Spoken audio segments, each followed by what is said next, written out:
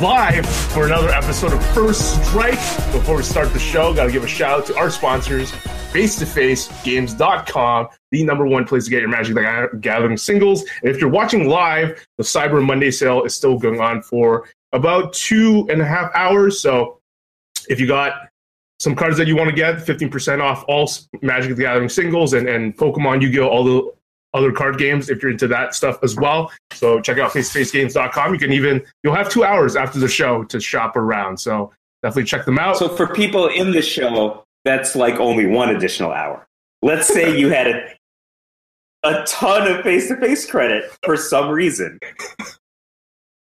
Would can you maybe put like, I don't know, a lot of those full art basic lands like just available? Like normally you only have like 4 available. This is like 20. Just maybe another hour because I was going to go to the gym after this, but we can. Special considerations for members of the podcast. Members/guests. I'm a guest.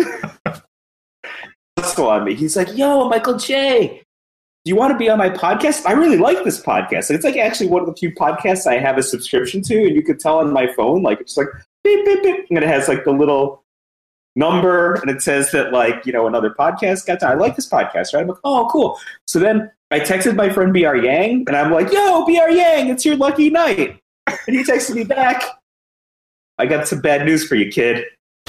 I was just like, what? And then KYT didn't even record any of the funny stuff we were talking about earlier. Oh my God. Literally every episode encapsulated in that comment. It was perfect.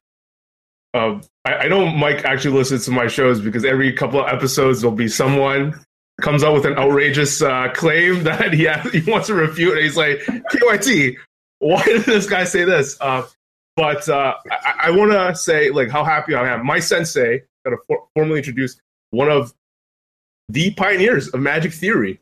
Michael J. Flores is in the house.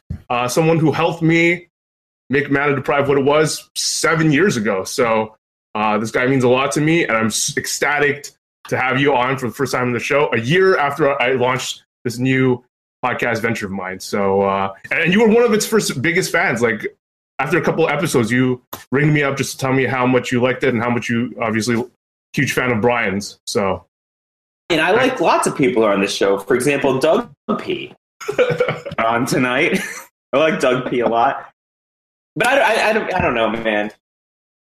I'm sure you have other co-hosts who are also serviceable. They're just fine. They're just fine. We got Rob in the house. How's it going, Rob? Who is classified serviceable? The daggers are flying early. It's okay. I can take it. I got thick skin. Okay, we got lots to cover, especially the latest community stuff. Yes, Mike? I like Rob because he says all kinds of stuff I can disagree with. But BR Yang always agrees with position. And then I'm like, oh, he got him. But then sometimes he might be right. And the BR Yang will be like, I disagree. Do that. And then, This is a great podcast. I like this format because it shows me going like I have.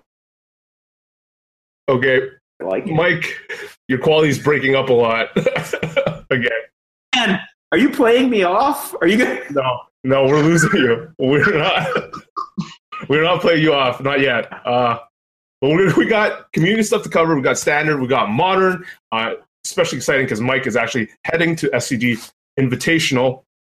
But let's start off with something funny. So we Rob specifically created the Grixis Dragons deck, and it ended up being covered on a number of high-profile podcasts, namely the Game Podcast and Top Level Podcast.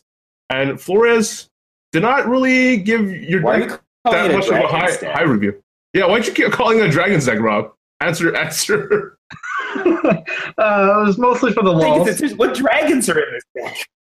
There's Glorybringer. He's a dragon. And there's a Nicol Bolas on the board. He's a dragon.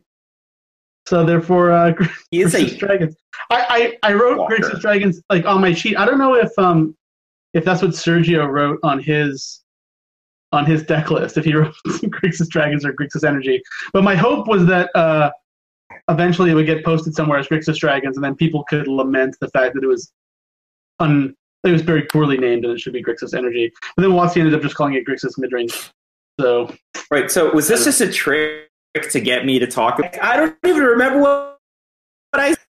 It might have been something along the lines of Gifted Aetherborn is a better card than Glitsleeve Siphoner. If you could cast a Gifted Aetherborn, I don't know what you would play for.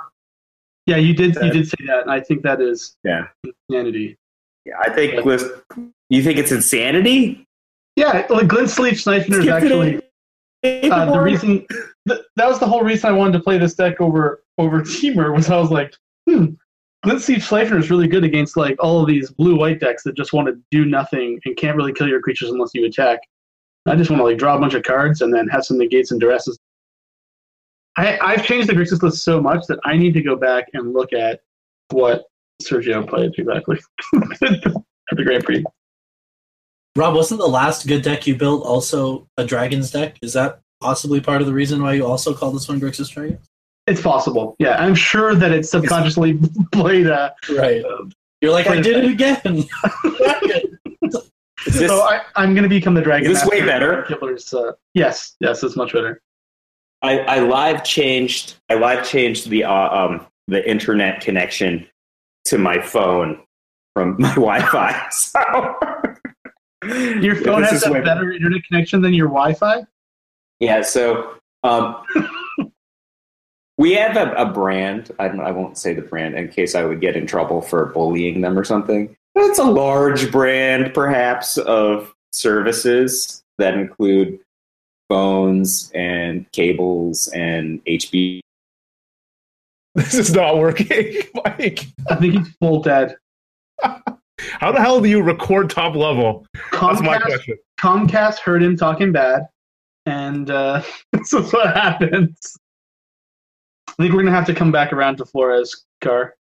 He's like infinite. His frozen picture was a very humorous one. I think my favorite part about all this, though, is that he's probably the most experienced podcaster out of anyone in the Magic community. It's great. I love it. All right, so what's next?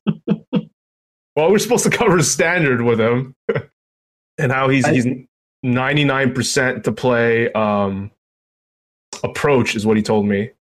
So how about me? Am I back? Sorry. You are back. Sweet. We lost everything that you had. Like, this video died. Audio died. It wasn't just me then, right? Like, it's Google's fault. I think that Hangouts is not a very robust program at this point. Yeah, I agree with that. I would also like to blame Google. Oh, you sound better, Vince. Did anyone hear my story about having my cables cut? Or did I was just like, oh, here's my story, blah, blah, blah, blah, blah. And then, like, but like, I was just looking, and then, like, everyone's face was frozen, and I was just like, oh, man, maybe I wasted that story. You did. Yeah, you were talking about, you were trying to be nonchalant about, calling out your carrier for having bad services, and then you died, and then I made a joke about how Comcast heard you, and then they just decided to cut your services. First of all, that's not my carrier, but that was a very appropriately late joke, and I would like to commend you for that. How do you record top level podcasts on such crappy internet? I don't understand. I don't know, man. Like, we just record it on Skype, which is fine. Like, I was just talking to you on Skype earlier, like, oh wow, you sound great. Just click this link. And then, like, first of all, an African prince was like, send me your paycheck. Maybe that's what you have to do to get into this podcast. But then now we're on this format where I don't sound great anymore. I don't know, KYT. Maybe you should use the platform I use. I know. Maybe. So we were. It was cutting apart. So you're saying that Gifted Aetherborn, like, let's just wrap up that little segment. Gifted Aetherborn's way better than Siphoner. I think it is a better card than Glitsleeve Siphoner by a mile. You can tell that by a couple of ways. Number one, it has BB in the upper right instead of B1. That would be your first signal. And if you can cast it, right, then like it's one thing. If it's hard to cast, okay, like okay, I can't cast it, then maybe I have to play the one with the B and 1. So there's a lot of reasonable decks that can cast a B and 1 and can't cast a B and B. But if Rob has made a deck that can cast a B and B, if it were me, I would want to select the more powerful card. However, Glintstream Siphoner is a card you might want 4 of. Maybe you just have that many drops.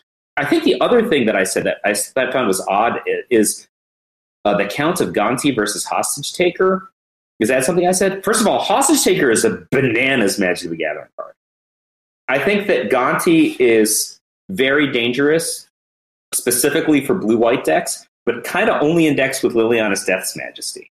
Like, the problem is, like, if you get, like, Gonti to Liliana's Death's Majesty, like, you can't beat, right? You can't, like, you just keep killing it, they just keep Gontiing you, and eventually you're like, counter your spell with your own thing. Dum-dum. You're like, I'll cast Approach of the Second Sons. BT does. It's never cast from your hand. It doesn't work that. But you can cast it, like you just gain 7 life. That would be gas, and you're like, this is going into your. It goes into their deck, though.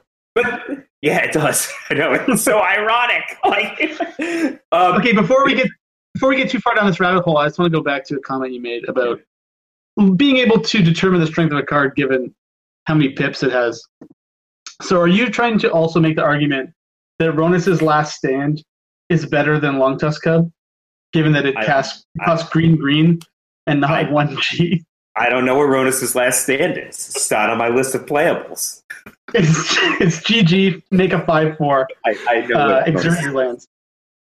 I think that Ronus's Last Stand is probably better than Longtusk Cub in a deck that doesn't have access to energy. I don't know. I never tried it. Maybe there's lots of cards that I agree with you. I think that don't make the cut, right? I think if the Aetherborn is also better in a deck that doesn't have access to energy than Glintstream Siphoner. I think there are different paradigms of how to build decks, right? And if you're saying like I'm going to play a linear aggro deck or I'm going to play a kind of a 1+1 = 3 synergy deck, often make choices that will involve weaker card-to-card, individual choices. But I don't think that's what's going on here. I think there are a fair number of energy cards, but this is far from a deck where you're playing, 30 cards that are exploiting the energy mechanic, right? Like you have some energy cards. Marvel deck, something like that. You have a lot of cards. If my recollection is correct, like Gonti and Hostage Taker, which are just really good cards, really good in certain contexts or in certain matchups. They're not like, you don't really want Hostage Taker against Approach, and you don't really want Gonti against Red V-Town. But I think you take my meaning. I agree. Yeah, you want all these flexible, strong threats. It's like what do you call it? It's like when I did Naya Lightsaber, which I think is kind of Naya Lightsaber. She's just the best thing that you can cast at a bunch of different costs. I literally just tried to pick the best card you could cast and then put that card in the deck. You're like, but for this, 1 Scoop Mob. It's like one of that. Like I remember that Scoop Mob, actually. I do remember that. It's like 1 Scoop Mob, man. There was 1, and then we played 3 of Johnny's. Math. Oh my God. So many 4-drops. This show's out of control. It's of a similar model, that where you just like here are a bunch of good cards and they have these casting costs. And if you're on a deck of that model, I think that you're like, I want 6 2-drops. Gifted Aetherborn more often than you want Glintstream Siphoner. Which would you rather have against red aggro? Like, red aggro seems like a deck that would be good against your deck. I think Glintstream Siphoner is substantially weaker than Gifted Aetherborn against red aggro. Yeah, red aggro it is good, but it was not popular at that time. Online, anyways. It's weird, that deck. I don't know why. First of all, I kind of love red aggro, and I kind of find it to be completely unplayable. So yeah, I don't know why anyone plays with it. It's just half the top 8 sometimes. But how did it beat all the Teamer decks? Don't know. Some of its draws are insane. Like if it wins a bunch of its draws, like die rolls, and it starts its opener with 3 haste creatures that is filling out its curve 1, 2, 3.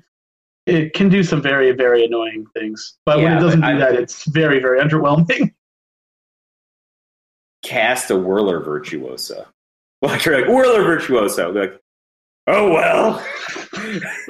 Maybe I have something in my sideboard for that. Sometimes that happens, but then they just respond with Ferocidon into Hazoret, and it's like... And they take one from their Hazoret. You're like, lol. Block. It was Ferocidon, huh? What if I had a way to create multiple blockers? What are the chances? I have a card that can make multiple blockers. If you have an endless stream of energy, you can hold Hazoret off. But I think it usually when Hazoret hits the board, the teamer deck is not happy about that card, regardless of what they have going on. I wish I could believe you, but I've been on the red side so many times, and I never beat the card Whirler Virtuoso. Just make a list like Glidsleeve Siphoner, can't lose. Whirler Virtuoso, can't win. It's like a spectrum. Did I draw my third land? Yes. Okay, Glidsleeve Siphoner guy is dead. Okay. Did my opponent draw his land? Yes. Is it red, blue, and other? Also, yes. Next game. Right? That's how it is. It's just math. You're giving a lot of credit to Whirler Virtuoso, I think. I think my opponents always draw 3. So I'm like, I'm really smart. Oh, I'm so smart. Braid, you Whirler Virtuoso. Yeah, they get a 1/1. They get a 1/1. They get a 1/1, which kills my Earthshaker Kenra, right? Oh man, I don't want to trade my Bomat Courier for that. And then you're like, all right, another Whirler Virtuoso. They're like, yeah, Chain of Virtuosos is definitely bad for mono red. I completely no, I don't think anyone can deny that. I literally quit playing. I think I went a combined in FNMs playing mono red 3 weeks in a row. Never win. Never ever. Can't win. Cannot defeat a 12-year-old kid. Red deck. I tried Glorybringer main deck, but I don't have Glorybringer, so I chose a different 5-drop. Still, I'm collecting Hazoret, and by that I mean I'm taking up a collection so that I can have Hazoret in my deck. Lose to that kid in 2, right? Can't win anymore, right? You just can't win anymore. Gotta play something else. Let's go straight to your deck choice then. What are you most likely to be playing at the SEG Invitational, and why? Well, in Modern, I bet it's going to be hard to guess what I play in Modern. Can you guess, KYT? Wait. Let's let somebody else guess. Naya Burn. Vince, you have Nona Cattles. Whoa. First of all, I have not had a green source of mana in my deck in the year 2017. That is for savages. For savages. You don't like Destructive Revelry? You don't like Destructive Revelry? Garbage. I think mono red. Don't need it. You just red white. You just Boros trying to Lightning Helix. You can tell me how bad mono red is. Tell everyone. I'm sorry, red white Boros. Yeah, just tell everyone how it's not good in Modern. I would love it if everyone continued to believe. I just don't even know what to tell you. I don't think it's well positioned right now. I would love it if you would continue to say those words because it doesn't have any bad matchups. And people are like, oh, it's poorly positioned. Do you know how many tournament games I've lost to the card Death Shadow? I made top 8 of a PPTQ, and I will unnamed Grand Prix top 8 competitor giving me the business. I'll be like, oh, can't wait to play you. I can't even imagine losing to a burn deck. And I'm like, paired against him in the round of 8. You're like, oh wow, you can't even imagine losing to a burn deck. Meanwhile, I practiced this matchup just in between rounds, a 16-0 in between rounds. And I was just like, oh, I don't know what's going to happen. 8 minutes later, I asked him what part of his strategy wasn't executed to the way that he wanted, because the matchup didn't look very close to me. 8 minutes later. Let me check something. You drew all the cards you wanted, including your sideboard cards, and I just killed you with that Boros charm. Weird! Weird. You have the strategy of dealing 13 points of damage to yourself. And I have a strategy of dealing 7 points of damage to you. We're like peanut butter and chocolate. Like, it just gets along so great. It's awesome. Like I said, this is the best. Storm is the best deck in Modern, and Humans is the best deck in Modern. Can't even take a game from Burn. Everyone should keep playing these great Modern decks. It's like Eldrazi aggro. Like, just don't play that one. Yeah, that one's not good. Rob, tell him not to play Eldrazi aggro. I agree. Eldrazi aggro is not well positioned. There's too much variance for me. But I don't think that's how the metagame looks right now, actually. I think Jeskai Control. Yeah, Jeskai Control is the top deck. I don't think that's the I would suppose you don't have a good matchup matchup against a Spellcaller, Geistosync, Traff, Lightning, Helix, Snapcaster deck. I mean, I think decks with Snapcaster Mage in them are a joke, but, like, sure. That card what if they're snapping Helix, though? That card literally says, I take 4 and tap out. Like, I see. Your Eidolon is always in play and always alive. I mean, I don't know, man. I play a lot of Modern. I would play Mono Red if that were true as well. I would also play Eldrazi Tron if I always started with 2 Eldrazi Temples in my hand. Yeah, I mean, which I never got to do. SCG regionals, I played against Eldrazi aggro, and I think I was pretty lucky to beat it in the Swiss. But, like, most of the cards and the deck choices are pretty close in power level in Modern. But Burn is just like a deck that I think I can execute its plan really well. And I think most people are just fundamentally don't understand how the matchups go. And they're just like, and that this deck is good against mono red. And then, I don't know, they get face planted like 5 minutes later because they didn't understand, like, that their deck has no way to interact with the Grim Lavamancer. Like, that would be a thing. like, all right, you pick whatever cards you want to draw. Lavamancer. Let's go. What would you like to do?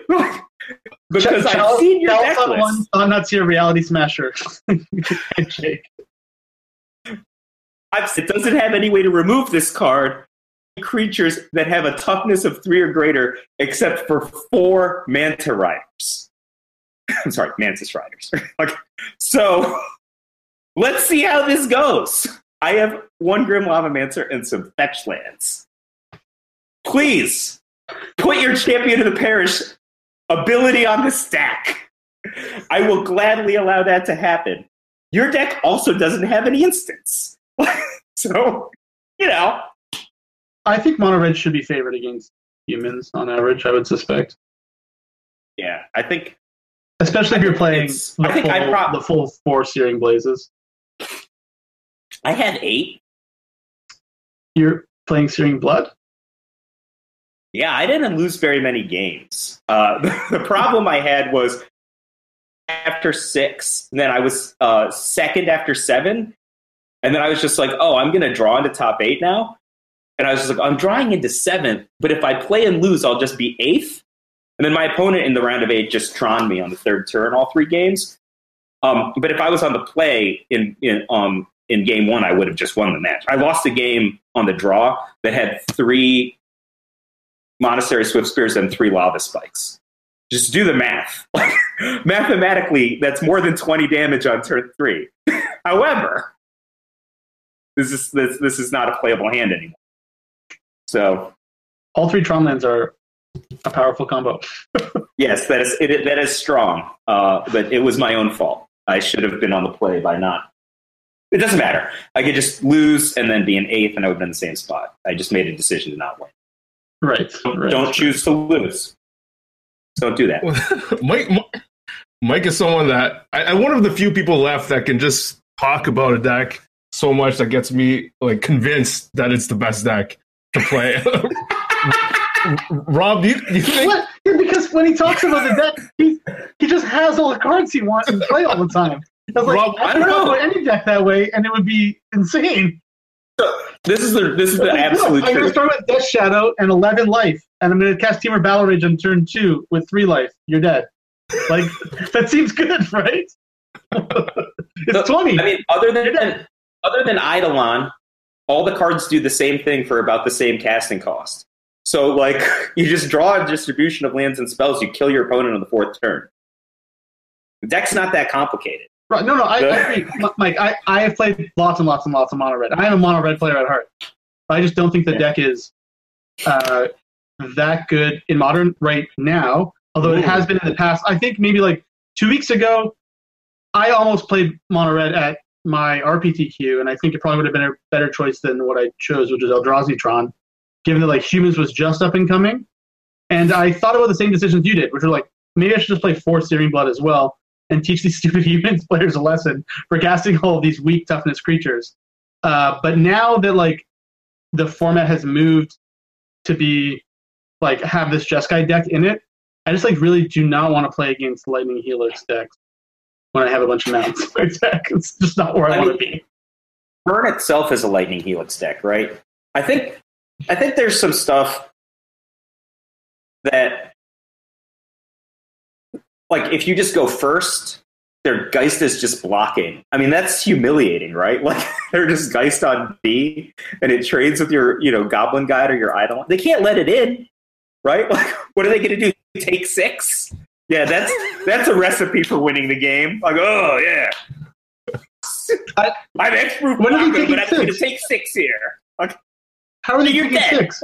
Wait, who is taking 6? The mono red player is taking 6 from Geist, right? No. I'm saying the Geist guy has got a Geist in play, and you're attacking with your mono red creature, your red white creatures, right? Do they not block? You can't just take 6 unopposed or 4 unopposed. You're just going to die. Yeah, it's very unlikely that any of your creatures get to attack in the first 3 turns, right? Like, just given how the deck is structured, like 4 Bolt, 4 Path, 3 Helix, 2 Electrolyze, 2 Spell Snare, and 3 Logic Knot. Like, it's just there's a lot of interaction. They even have Helix is a good card. Viper.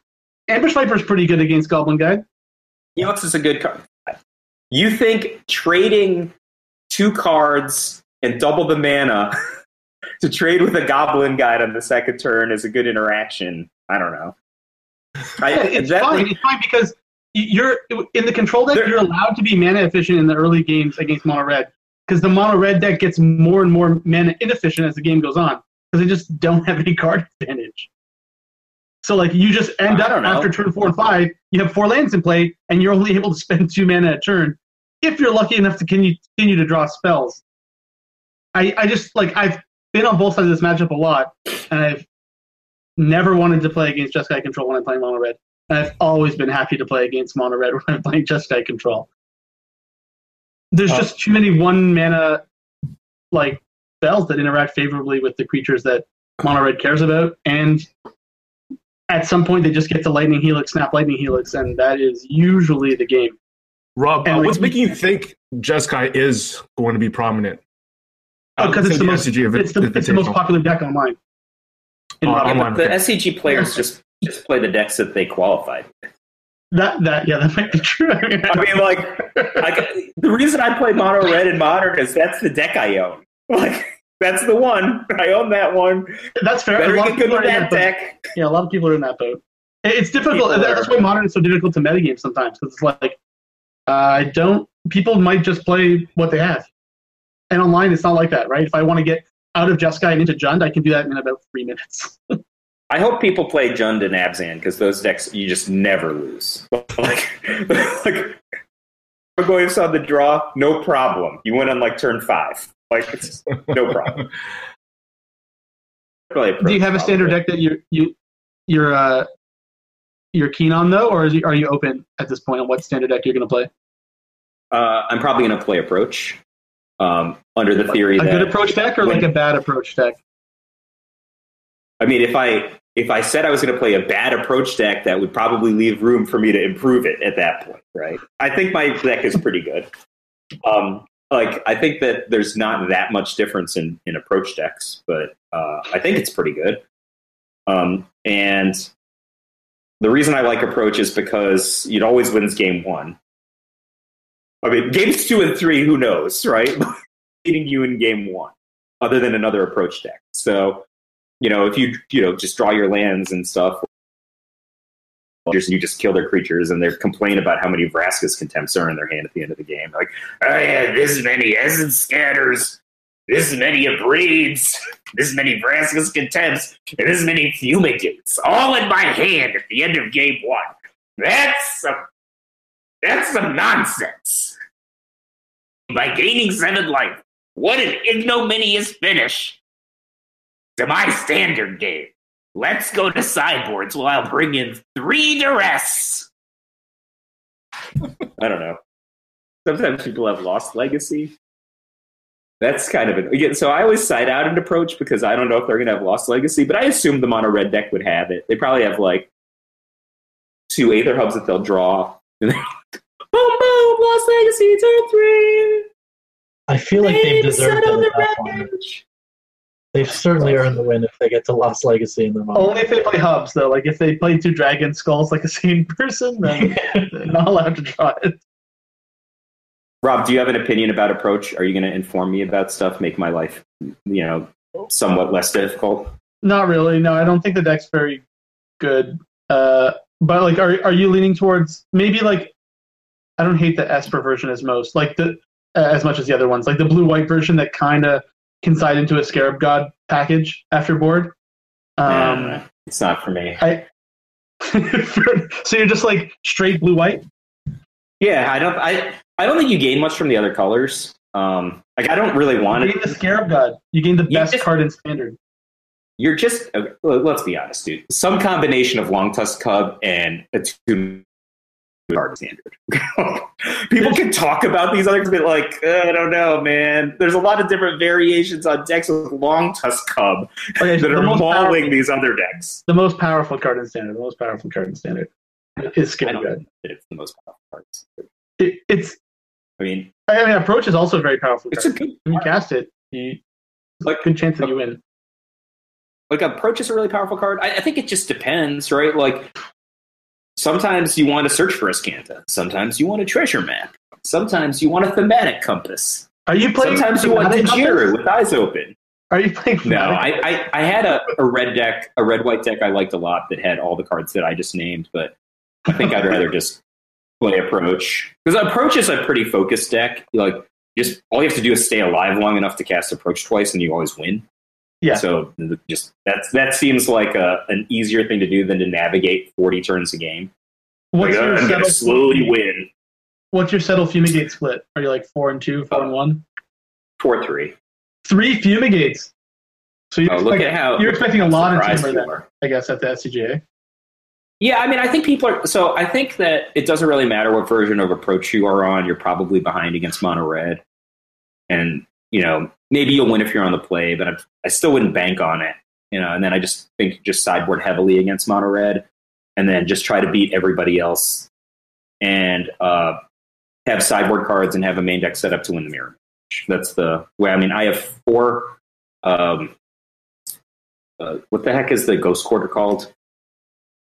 Field of Ruin? Yeah, 4 Field of Ruins. I'm playing Hieroglyphic Illumination instead of... I don't understand playing Opt. This makes no sense to me.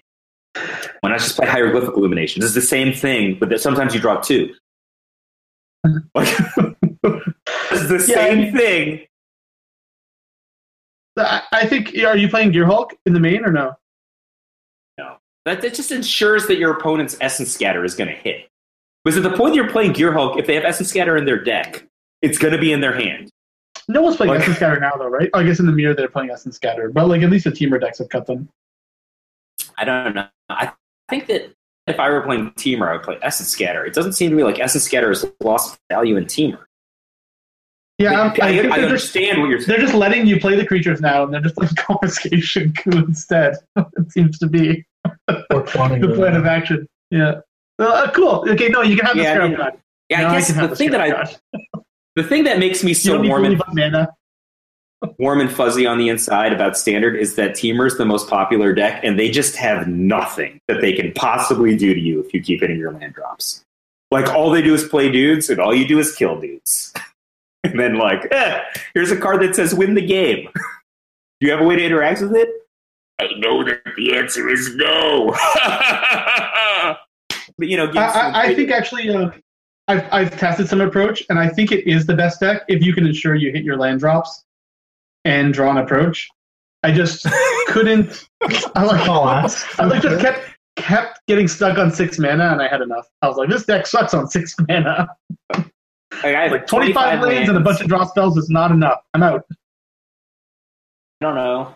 There's no perfect deck, right? Like, there's every single player in the tournament's going to be pretty good. They're going to be better than the average player at your LGS, right? Probably not as good as the average player at the Pro Tour. But I'm comfortable playing against players at the Pro Tour. They're all going to be pretty good. They're all going to have playable decks. I don't know. Just try to make the decisions that you can to put you in the best likelihood to win. But I don't know. It sounds to me like you and I have just different paradigms about how we would choose decks. I think that people... I would choose the best deck in the format to play if I had the option. I think people... Which I think you do. I think people say that, and that they actively choose a deck that has a 45% win ratio. Like, I'm just not interested in. Like, people, I say, I'm going to play the best deck, but then they just play the deck that they, in their limited experience, perceive to be the most powerful deck. Or to have the most powerful card, or the most powerful interaction, and then they will say something like, this deck is insane, despite the fact that it has a sub 50% win ratio against the room. So that I think that people do that all the time. Like, I think that like prominent content creators are constantly touting decks that have sub 50% win ratios because they do something that the content creator, has like a scratch on. Like, this is just look at our various outlook towards burn decks in Modern. I read articles by Pro Tour champions who write about Modern a lot, and I just got to say, their experiences with Burn are nowhere near my experiences with Burn. Like, and I often I don't understand. I don't even understand what they're saying, right? Like, I don't understand the concept of just giving your opponent a bunch of giant growths and then laying down with your legs in the Like, it seems like what's going to happen is the burn deck is going to make your creatures really big, and then just be like, oh, yeah, here I am. Come for me, big man. So I guess if they play like that, then burn's not very good. But, what if it's just if the game goes long, the Jeskai deck is in a substantial position to win because it has this, this, and this. I mean, I don't know. Have you ever just played a game where you just played a land every turn? Just play land, don't break your fetches, Just you're accumulating cards. And then your opponent does something, and then you cast 7 spells in one turn, and then they're like, oh, wait. I all those spells because my cards cost 4. You're like, I know. Here's a Searing Blaze for your, Snapcaster Mage. And they're like, I didn't think that you could do that. I'm like, I know. I could tell by how you were playing that you completely underestimated my ability to pace Magic the Gathering spells. Because in your mind, my deck just does this. Let us interact on a 1-for-1 card basis. 1 spell per turn. I will cast a Lava Spike. You will cast a Cryptic Command. Oh no! What if they just didn't do that, right? But a lot of people play Burn that way and actually play it to success. So that's probably part of the problem, right? Is that you don't actually need to play Burn. I'm not trying to talk bad about Burn at all here, but there are people that will play Burn not well and spike tournaments, and that's part of the problem. My really good friend and collaborator, Roman Fusco, was the reigning regional champion with our Boros Burn deck from last year, and I just played next to him all day in this tournament recently, and he lost to a Grixis deck in the top 8, and I was just like, I don't understand your play sequence. He's like, I just played the cards and the lands that I drew in order, and I'm like, but you got your spells countered. He's like, what do you mean? That's what their cards do. I'm like, I would have resolved every one of my cards. If I was sitting in your chair, all of my spells would have resolved. You took 12 points of damage from a Snapcaster Mage, and then he killed you. The Snapcaster Mage would have never dealt any damage to me. In fact, he would have taken. Oh, well, how does that happen? It's You got frustrated because you were a little mana flooded, so you broke one of your fetch lands. That was your mistake. Now as a sorcery, because you have to play it only in a certain way because you took away optionality from yourself. But like you gotta be one, man. You gotta be like, oh yeah, I understand how a lava spike works. You just gotta love it. You gotta love a lava spike. If you don't love a lava spike, you That's might cast clearly it. the episode game this week. You got to level lava spike. Look, a lava spike. This is the thing. A lava spike is the most perfect card in Magic the Gathering. Does one thing. You can't misplay it, okay? A lightning bolt, you can misplay a lightning bolt half a dozen different ways that I can think of off the top of my head. Okay? You can screw up with a lightning bolt. You could screw up with a board. Like, how many times have you asked yourself, should I give double strike? More damage if I do 4? Oh, sometimes indestructible is not. It's a freaking Boros charm. How is this so difficult, right? But you can play it wrong. You can play a lightning bolt wrong. There's so many ways to play a Searing Blaze wrong. Like, just being frustrated and breaking your fetch land, that actually makes it so that you lose optionality to your deck because there's a finite number of targets in your library, right? And depending on how long the game has gone, you literally just could have cut your own legs off, right? But a lava spike, it's only one thing. It's 1 mana, it's 3 damage, and it's to face, right? Like, no problems. Like, there's no hitting the wrong creature. There's nothing. It's even sorcery speed, so you can't even play it at the wrong time. You can't play it at the wrong time, right? It is the perfect Magic the Gathering card. And when I say this thing, it's like, functionally speaking, most of these cards do the same thing.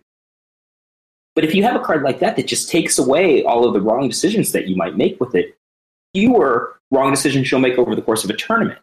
You choose a deck that has cards with built-in, bowling bumpers. I don't know. KYT, I have to go literally in 1 minute. Okay. Because I told my wife I would be off at 10, and she's just like, yo, man, you're supposed to be off at 10. Are we not going to talk about social issues? Because that's why B.R. Yang didn't come. Yeah, and then and then so we're talking about Modern, which is his favorite thing to talk about. Yeah. The ultimate BR Yang troll. IT got him. This is NG. I mean, I guess we'll pull you off. I would have liked to just give me a community question. I'll answer it, and then you can play me off. Because you have the real podcast, and Vince can talk because I dominate the podcast. Like you always do, but Mike, you invited me. I knew this was happening. Anyways, I would like you to elaborate your conversation with Travis Wu, because in your last tweet you said how it might not be the best platform. When you talked about what Wizards should want, what they should do, and based on what. It's really hard for me to summarize the whole combo right now in less than a minute, but maybe you can give a piece. The idea that one of the things that Travis said is that Wizards should disavow X, Y, or Z, right? And I said, well, why should they do this other than you want them to do it, right? And among other things, he said, well, lots of people want peace. I'm like, okay, well, who cares what lots of people? Lots of people want conflict. It's clearly the case that lots of people want conflict. Just what does lots of people mean? Some people seem to want peace at the cost of this thing, right? Is it okay if we scapegoat this person for peace, or if we scapegoat this person for peace? Which one is acceptable under what criteria? So, anyway, point being, I don't care what lots of people want. I think that Wizards they have stewardship obligations that are far beyond any one person's opinion, my opinion included. And I think they should do whatever they want. And I think that what lots of people say that they want is literally irrelevant. I think that, first of all, you're alluding to some hostilities or conflict that happened kind of over the weekend, et cetera. I didn't know who, I think 75% of the people who are supposed to be the big names are in this, 56 hours ago, or I had no idea who any of them were. I don't know why you would want to watch somebody open packs of Magic. Doesn't make any sense to me. Sure. But they have clearly accomplished something that I was never able to accomplish in my 20-odd years of being a principal, strategy writer and creator of this game. Like, I don't know, man. Flores Rewards never had 250,000 subscribers. I had to say that. All right, so something I never touched. But I don't understand why someone would want to do that, but versus listening to the discourse between me and Rob tonight, that's really what people should want to do. But anyway, like which is great fun. I mean, just to point it out, but go ahead. I love the discourse. All I would say is Mark Rosewater is a friend of mine, a relatively good friend of mine, 20-odd years. Friends with Christine Sprinkle, but she is the only guest we've ever had on Top Level Podcast. I admire her forthrightness and her craft and how important she has been to a part of the community who had no representation before. There was a comment like, real Magic players don't care about cosplay. I mean, am I a real Magic player? Since the year that the game came out. I don't know. I wrote the most referenced article in the history of the game and have designed multiple Pro Tour winning decks, played on, I play every Friday night now. Am I a real Magic player? Because I think that Christine Sprinkle rocks. I think that Ashlyn Rose rocks, like that. And I love looking at both of their work, right? I mean, I don't know all the cosplayers, right? But I follow both of them on multiple media channels, and it's not just for impulses. They got all kinds of free versions of that you can get in other contexts of the internet. I actually think that obviously there's some tongue in cheek stuff going on, but I consider those people friends, and I think that I not even knowing who a lot of the players were a week ago, if people are gonna jump on your friends, of course you're gonna not be on that side. Like, I don't need to know that many of them, right? Like, if somebody started talking about how terrible a person B.R. Yang was, and it wasn't me, and I would auto not like that person, at least to start, right? And they would have a real good reason to not to like B.R. Yang. B.R. Yang beat me with Jund when I was playing Eidolon of the Great Revel. Shoot, did I say that out loud where someone else might have heard it? Well, he did. He did it in a tournament, and he beat me in 2 games. Okay, so that's the only time that ever happened, by the way. But it was B.R. Yang. He drew 3 Bloodbraid Elves. So, I don't know. Hard for me to reconcile somebody coming up through Fantasy Hobby and saying, I'm going to admire characters like the X-Men, or I'm going to admire characters like Samwise Gamgee. Go behave this way towards random people. That's hard for me to reconcile. But, like I said, I don't really have a horse in the game. Man, I love those thoughts, though. So, all right, play me off. So, Mike, everyone can reach you at 5 of Flores on Twitter, or definitely check out his podcast with Patrick Chapin, Top Level Podcast. What's the Twitter? That's at Top Level Podcast thing? At Top Level Podcast. I also have 2 podcasts on your site. They just don't come out that often. Top 8 Magic, Ancestral Recall. So. And Ancestral Recall. All right, thanks for having me. Thanks a lot for coming on, Mike. That was Mike Flores, my sensei, someone that was, I'm just going to eject that.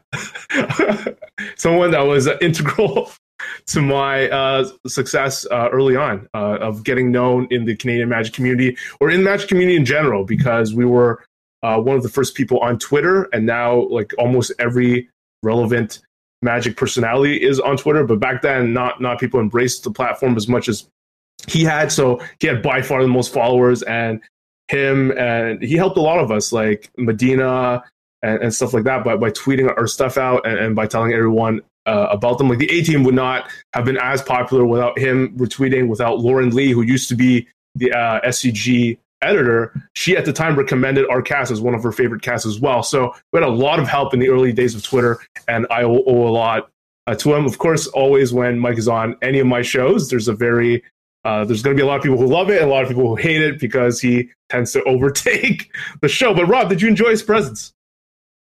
Of course. I mean, it made it very easy to make Valid points. No, all in good fun. I mean, Mike has a very unique way at looking at the game. And if you like kind of dissect and really analyze his thoughts, you can get a lot of good information out of there. It's not all crazy. Hey, maybe he'll win the Invitational, and he just let everyone know who's Not going. with, Or not with Vernon. Approach, I think that's very unlikely. he let everyone know that's planning to watch the stream or attend what he's planning to play, which is Mono Red and Modern, and some sort of a approach deck, possibly or probably Blue White in Standard. Now we had to quickly get his thoughts on the community issue, and I want us, especially Vince, to talk about the community issue that was brought up over the weekend. It all started out with Christine Sprankle to catch up people who are listeners who haven't been on Twitter, who aren't aware. Like a lot of players just recently heard of this stuff, whether it's through Reddit or Twitter. But Christine Sprankle had tweeted out that she was leaving Magic. Her tweet from her Twitter said, it has been a rough year, and I've blocked and not said anything about him because I wanted it to die. But without a doubt, MTG headquarters / Unsleeved Media has made my life hell this whole year with his unnecessary videos, tweets about me and other members of Magic. I feel like a terrible Polish person, like I'm going through a horrible breakup. I love Magic so much I can't put it into words, but I need my time apart from it. I don't want to become so bitter with one of the things I love. So actually, she didn't mention that she was quitting permanently. I need my time apart from it. And because she had named MTG headquarters as one of the primary reasons in her tweet that she needed to take time off, a lot of people started to tweet an MTG headquarters, and there's just a lot of back and forth between the different followers of either of hers, of his, and lots of Twitter drama that has lasted, that's still going on right now, that I don't think we've seen in a while, right, Vince? Like 4 days of like constant discussion with a lot of people on this issue. And for me, it's tough because it comes down to, for me, it's tough to even have a conversation because it's a lot like some of the other debates we've had, when I feel both sides just disagree on a very fundamental level. Like one side thinks words are important, but others think that you should toughen up, grow thicker skin. And like once you start arguing anything on top of that, it doesn't really matter if you already disagree on that fundamental level. And I know that for me, having produced content, I've never been as successful as some of these people that have been part of this, whether it's like Tolarian Academy, the Manasaur is way more successful than I've ever been. But I went from just doing my own thing to actually putting content out, putting my voice in on a podcast. And I know what it's like to, once you put yourself out there, you're going to get haters. And the bad comments that the A team has had over the years might be like, hey, Jay's really fat or ugly or made fun of any of us like that, or this episode really sucks, or your voice is crap, you're super boring. But I can't stand them. I can't imagine the type of feedback cosplayers, some of these other content creators, and not just cosplayers, but the stuff that I'm hearing, like how Tolarian Community College talked about how he was getting death threats and stuff like that because like those guys are so much bigger than me, so they attract way more haters and on more varying levels. And I can't even imagine what it's like to receive those type of comments. The comments that I receive, of course, I can take it and toughen up because they're very minor compared to a lot of the other stuff that are just so graphic and aggressive. So yeah, I just have no idea. I'll let you take it away, Vince, because I don't know how to ramble after that. I think you made a bunch of good points there. I think that was a completely reasonable ramble. I'm still not entirely sure why I'm like the resident social issue / drama deal with guy on the podcast, but I'll take it. I don't mind. Because you only play limited. Yeah, because there's just nothing relevant to talk about because limited's bad right now. That's fair. Yeah, it seemed I kind of feel like this kind of not started. Obviously, this has been an issue for a while, but it kind of came to the surface recently when Fournier wrote that article, right? I think we talked about it on the podcast maybe 3 weeks ago. He wrote the article about, trying to be more inclusion based in Magic, trying to focus on, issues that women were having going to tournaments, feeling like they didn't belong or were uncomfortable. And it was, an article that wasn't without its flaws, but still generally had a good motive. And there was some negative feedback from it. We talked about it. And then now that this incident's happened, it's kind of rebounded that whole discussion at a much larger scale in terms of the involvement and like the viciousness, I guess. And it's viciousness from both sides at this point. It's not just viciousness from one group or another group, right? But I do think there's kind of two issues at play here. Like there's a smaller issue, which is these two content creators kind of going at each other. And I don't know the full details of the story. I had never watched an HQ video until this weekend, and within 5 minutes of watching one of his videos, I got a pretty clear understanding of the type of person he was and didn't really enjoy it. Haven't really seen any. I've seen a few pictures of cosplay from Sprankle, and they were good. I don't really care too much about cosplay, to be honest, but it still sucks to see someone feel like they had to leave the community because of feelings of being harassed by someone else. That's awful, and I think that's ultimately what it comes down to, right? Like, as much as people are going to try to politicize this issue or make it something bigger than it is, this is someone who was a role model for people in the Magic community who felt like they had to leave, and that's just a bad thing. And I really hope that doesn't happen, just in general. That being said, there are probably people who look at HQ as a role model, and I think as much as that's, potentially reality, I think that also kind of sucks, because I think a lot of the things that happen on his channel are not great for bolstering a good or a Magic community that's focused on good values for the community, trying to be more inclusive, trying to be more accepting. And that to me is the only reason why I would see, there's been a lot of clamoring at WotC saying, ban this guy, get him off the air. I don't know what that does. I don't know if that actually solves any problems. I don't think that was the only commentary I made on Twitter the whole weekend, was that I don't think going to WotC and saying ban this guy does anything. He still has his following on YouTube. There's a lot of people who agree with his sentiments and follow him for a reason. So it's not like it's just one person. But I also did see comments on Twitter of people saying things like, I got introduced to Magic from this guy.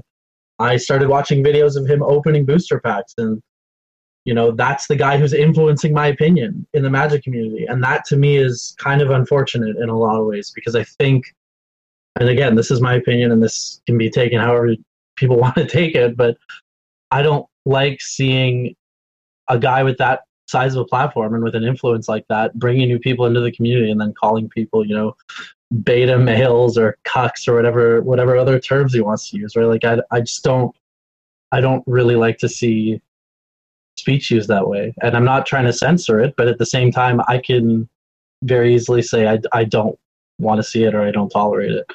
I've also kind of seen a lot of people back away from this issue, and I respect that. I get it. Like, it's not relevant to you personally. It doesn't. You feel like you don't have a stake in the game at all because you don't follow this guy, you don't follow cosplay, and you don't feel like you're harassed or involved in any harassment. So why should you care about this?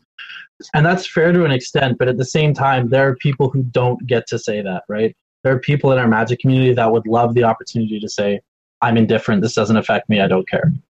And I think there's kind of an onus on people who have the luxury of saying, this doesn't affect me, to stand up for people who don't have that opportunity. So I kind of want to implore people it's not a lot of effort, it's minimal effort. Like it's really straightforward to just try to be a little bit more vigilant if you see someone being harassed or someone, treating someone poorly. It's really simple. Just like, don't be a bad person. Don't be an asshole. Try to be nice. And ultimately, if we can all do that or make an effort to move forward that way, we're bettering our community. So I think that would be like my takeaway from this, is just try to be a nice person. regardless of whatever political affiliations you have, whatever feelings you have outside of that, if you could just be a good person, we'd all have a much better time here, including people that feel like they're being marginalized. So that's pretty much where I stand. Yeah, you brought up, like, I'm also at a loss for words when people are like suggesting and wanting immediate action from WotC. Some even wanted action from them over Thanksgiving weekend, and I don't expect such a decision that will like set such a precedent to be like taken just like that. That I expect that they probably had an important meeting time set up for this week to discuss this issue when they're all back at the actual office to talk things through. That's what I expected. So I don't expect an immediate like answer from them. Yeah, and in all honesty, the only reason why Wizards should react, and I'm not trying to say Wizards is like a soulless corporation that doesn't think about the members of their community, but realistically, the major reason why Wizards wants to react in this situation is for mainly PR reasons. Like, they don't want to lose a whole bunch of people to the fact that they're not responding to this issue appropriately, but also because this guy has a large platform and is pulling a reasonable number of people into the Magic community and is kind of doing it in a way that I don't think aligns very well with what Wizards values in terms of what they want to see in their own community. That being said, this is an issue that needs to be handled within the community itself. Wizards can't just start playing the role of banhammer for anyone who's, you know, not promoting their values or is kind of just being a dick, for lack of a better word. We have to, as a community, kind of stifle those people. And it's really easy to do it. As a group, we can just be like, I don't want to watch your videos because they don't interest me, or I don't want to follow you on Twitter. I'm not going to engage you in a conversation, or I'm going to call you out just in a way of like, don't say that to someone. That's not a nice thing to say. But yeah, I don't think that's Wizards of the Coast job. They're not like community moderators. They're a company that sells Magic cards. Like, it's, I don't know. It's weird to expect WotC. I think, let me just kind of sidetrack this a little bit. I think a lot of people are also saying, you know, hey, I tweeted at WotC to help stop this. I'm helping. I'm promoting good stuff by saying at Wizards of the Coast, ban this guy. And then when they ban him, I'm going to pat myself on the back and high five all my friends, and I helped make the community a safer and better place. You didn't really do anything. It's the equivalent of like thoughts and prayers after, you know, a tragedy that you see on Facebook all the time. You're not helping. You haven't done anything. You haven't helped grow the community in a better way. You're just taking the easiest road to feel like you're an ally, and you're not actually doing anything. So that's the part of me when I saw people just going like, this is awful, WotC, do something. It's like, no, you're responsible for your community as much as anyone else is, and just say, you know what, I'm going to try to make it a better place too. And if I see that type of harassment or any type of, you know, wrongdoing on someone, I'll make an effort to make it a better place. I'm opening a card store in hopefully a few weeks. You can sure believe that I'm not going to be tolerating that kind of behavior in my store. Like, I'll tell you now, if you're the type of person who's going to come in and be hateful and be mean and rude to other people, you're not going to be playing in my store. It's as simple as that. So it's just steps like that we can make as a community to help make it a better place. Love that. Wanted to continue on the whole like not knowing what they would do, because Evan Erwin, Mr. Orange, like made a long series of tweets, and you know he did say like, even if they ban him, like, what's that going to do? Because he probably doesn't play in sanctioned events, right? So how big of a punishment is it to ban him? And according to Evan, might even give him more ammunition, because like he wants to be ostracized. He wants to have that narrative, like Wizards is like the victim. Like, so for me, like, it really, yeah, I don't know what to do. I'm just going to keep doing what I've done since. I mean, again, like, I don't want to dwell on the individuals in the situation, because I think that's also missing the point of it, this being a larger community issue. But yeah, just to expand on what you just said, this is a guy who literally makes his living off of drama. He creates it, and then he, you know, has this legion of people who watch him for it. So banning him just further incentivizes him to make more of these, like, you know, I've been wronged videos that are going to generate more traction. So it's the only thing I could see being a benefit, like a major benefit, is if Wizards says you can no longer make YouTube videos with our product in it. Or you can I don't know how they enforce that. I'm not sure if they can. I don't know all the legal issues. It would be great to have Brian here. I mean, I'm just blanket term lawyer. I'm assuming you'd know. Yeah, I don't know if he's that kind of lawyer. But, maybe you know something. Maybe from a friend of a friend. But anyway, all I'm saying is if they could stop him from making videos about opening booster packs, and then the next video is like just like ripping on random people on Twitter for no reason, that would be cool. But I don't know if it could happen. So again, I don't know what power WotC has in this situation. It's up to us for sure.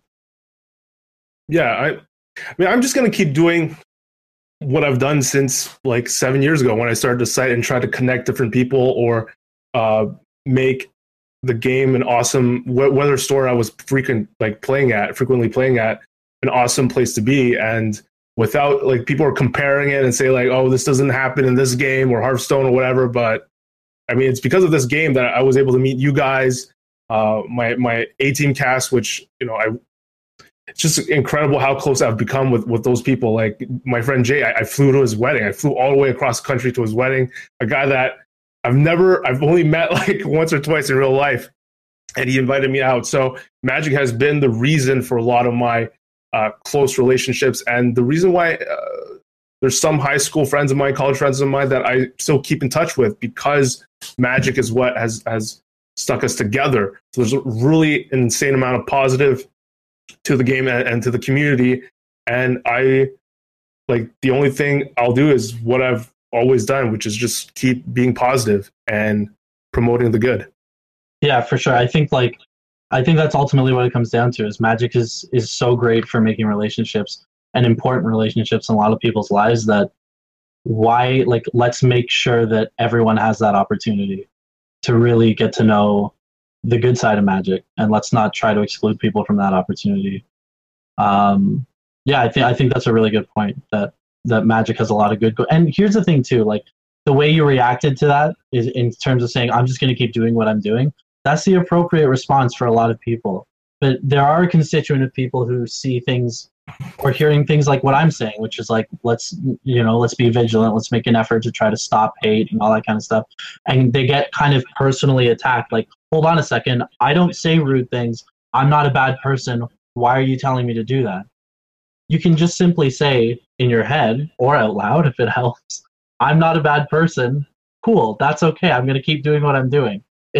No one's being I'm not trying to go after anyone here. I'm just saying steps that can be made to help make our community a better place. So don't feel like I'm coming after you by saying be a better person. Like I'm just saying it in terms of steps that can help us move forward here. And we're all accountable. Maybe you're already doing the right thing. Good for you. I'm not trying to say you're not.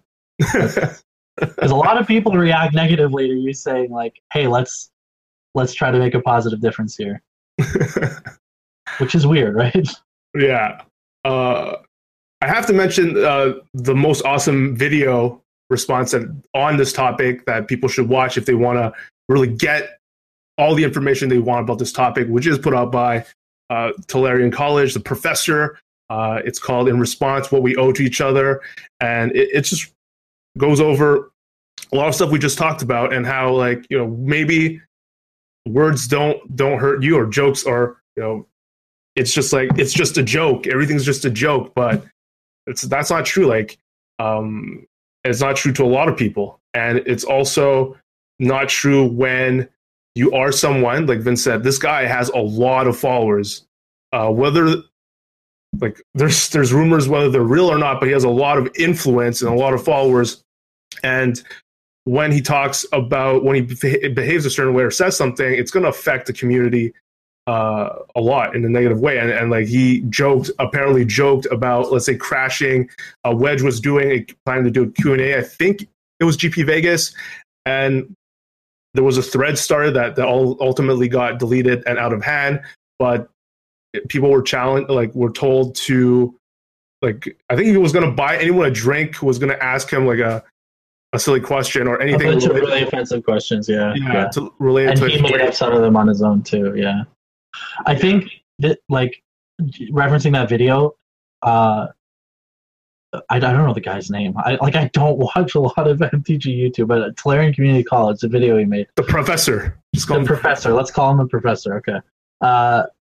made a really mature and kind of like forward-thinking comment during that video, which is where he said, you know, like I feel for this guy who's getting death threats right now, because what happens is we kind of live in this kind of culture of outrage, right, where one side does something and then the other side reacts like way over the top, and the other side reacts even more over the top.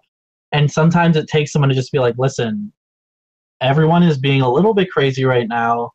Let's stop with the death threats. Let's stop with all of these because you can't be someone that's preaching, you know, be a good person, be a nice guy, while saying I hope you die to someone else. Like, they're just not congruent with each other. So huge shout out to him, even though he's having, you know, his personal issues with this guy, to go out of his way to say, like, let's not and send him messages of like I hope you die. Like, that's just not something you should be saying to someone ever.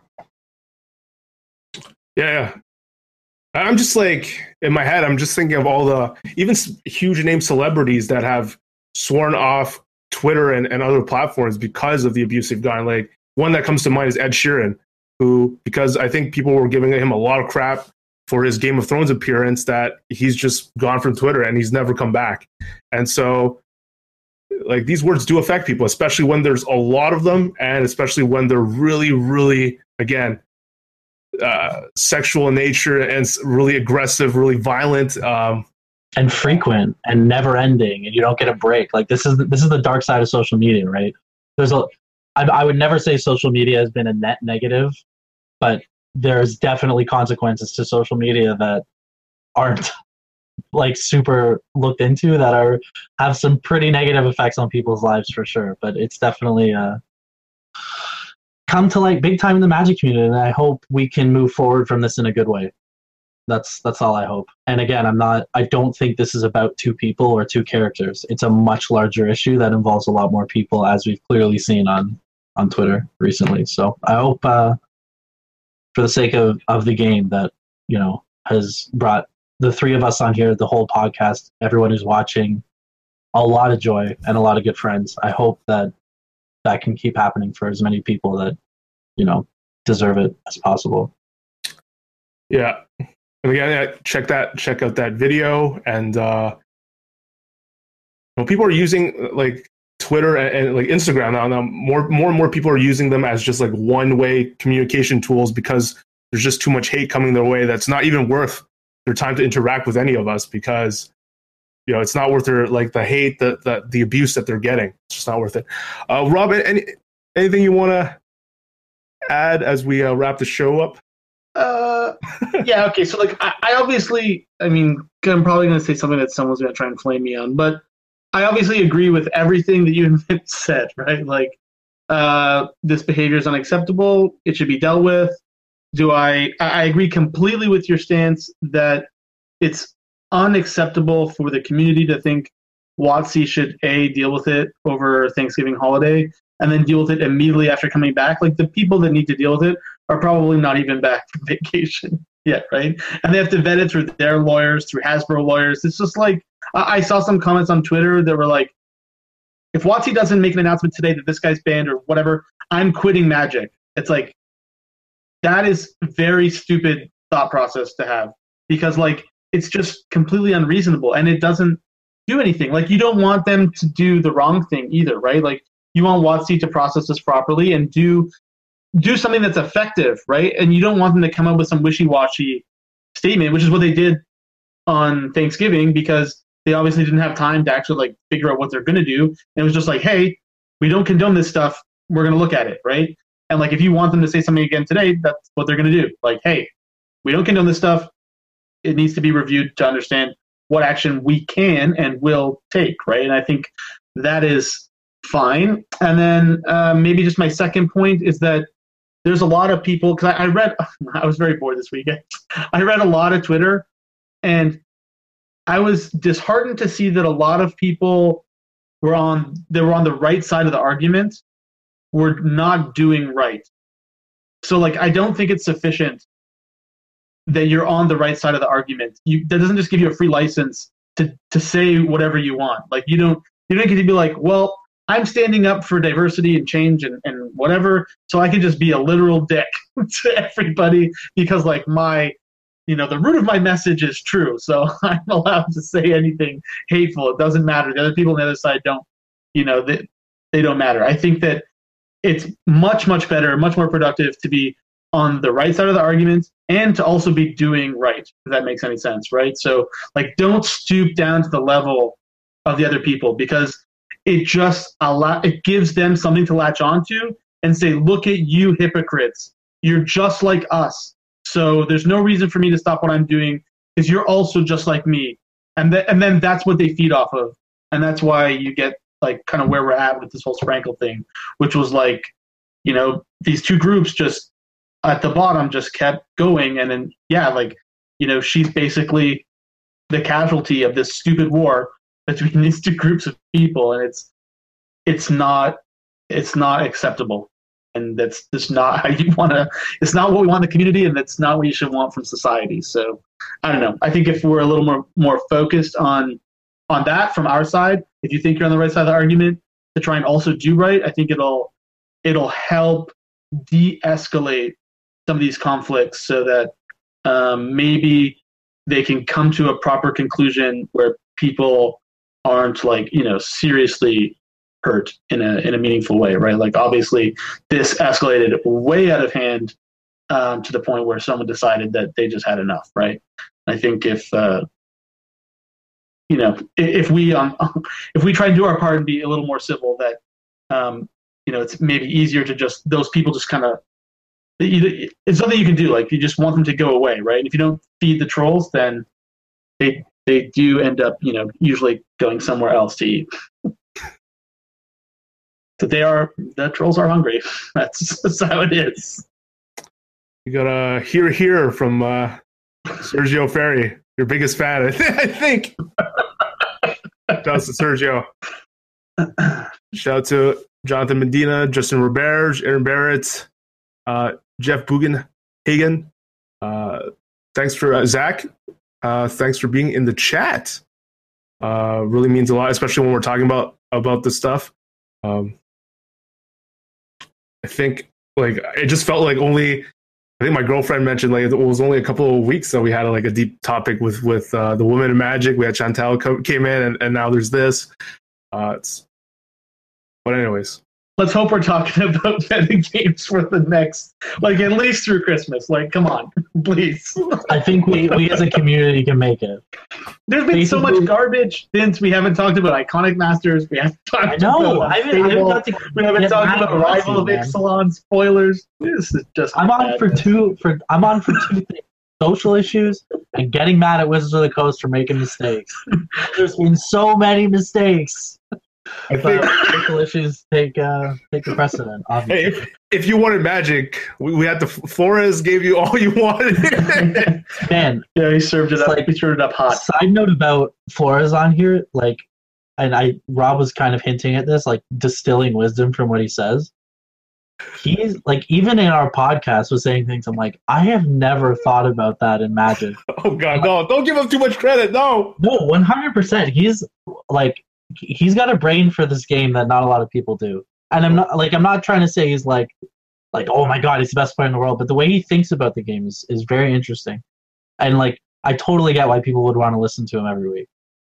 Because in the nuggets of him being like, Burns the best deck, I kill you on turn 3 every game. He'll say things you're like, oh, wait a minute. That was really smart. I've never thought about that. That's really cool. I think he's actually one of the guests that were, whenever I had him on as a guest on one of my shows, there is significant amount of people that do not like it. Oh, I can totally see why. I mean, I think you started a question being like, so what do you think about Standard? And not 30 seconds in, we're talking about Burn and Modern. So yeah. I think if people like structure, he's not your guy. But if you're willing to listen to a narrative to get to a really good point, it's good. It's good stuff. Rob, did you enjoy arguing with him? Oh, it was great. Actually, I hope I get to sit down with him next time I'm at a GP. Oh, God. No, it's actually it's fun, right? Because I mean, some people don't understand this, but for people that like to argue, so some people that just like to get in an argument, that's fine. But there's people that like to debate things, right? I feel like I'm closer to to liking to debate, but I also do like to argue. So I'm probably closer to the middle than one side or the other. Anyways, the good thing about having very heated debates is that both people are very much encouraged to bring their strongest points, and that if one side ever caves to the other, you have like really good confidence that opinion or that thought process is correct, because you're both coming in like, the other person's an idiot, I'm going to destroy them. And then at the end of it, if you're just like, oh, never mind, he was right, or the other person's like, oh, never mind, you're right, then it's like, okay, yeah, we got something here, right? And if you don't do that, if you just have like nonchalant, like, oh, what do you think about Mono Red? It's pretty good. What do you think? Maybe Teamer. It's like, okay. So when you come out of that discussion, like, what's better, Mono Red or Teamer? Neither of you know, right? So I very much like that type of banter, because at the end of it, there's a reasonable chance that you do come to the truth. All right. Shouts to Mike. Shouts to our First Strike Nation producers, Jonathan Good, Cal Smirchek, J. Thomas Eaton, Derek Pite, Matthew Kelly, Adrian Murchison, Brent Vickers, and all our First Strike Nation members. For those jumping in, of course, you can just contact me on Facebook to get added to the group. And there's going to be a link there on how to join our Google Drive. And again, if you have any decks that you want a sideboard guide for, leave it in the group, and we'll get my team working on that. With that, we will see you next Monday. And shout out to Kyle. Hope you enjoy this long episode. For Rob, Vince, and me, this was First Strike. See you guys next time.